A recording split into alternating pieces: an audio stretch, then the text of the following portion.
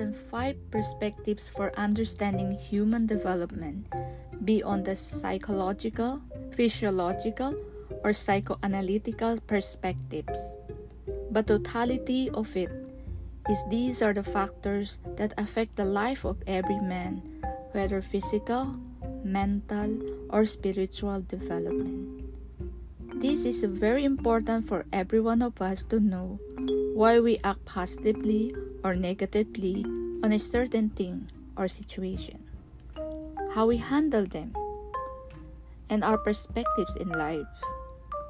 We have to be responsible for every act or beliefs we have. We still can transform to a more positive outlook as long as you persevere for a change in you. As I grown to a mature person, I changed gradually, though my attitudes are already formed since my childhood days.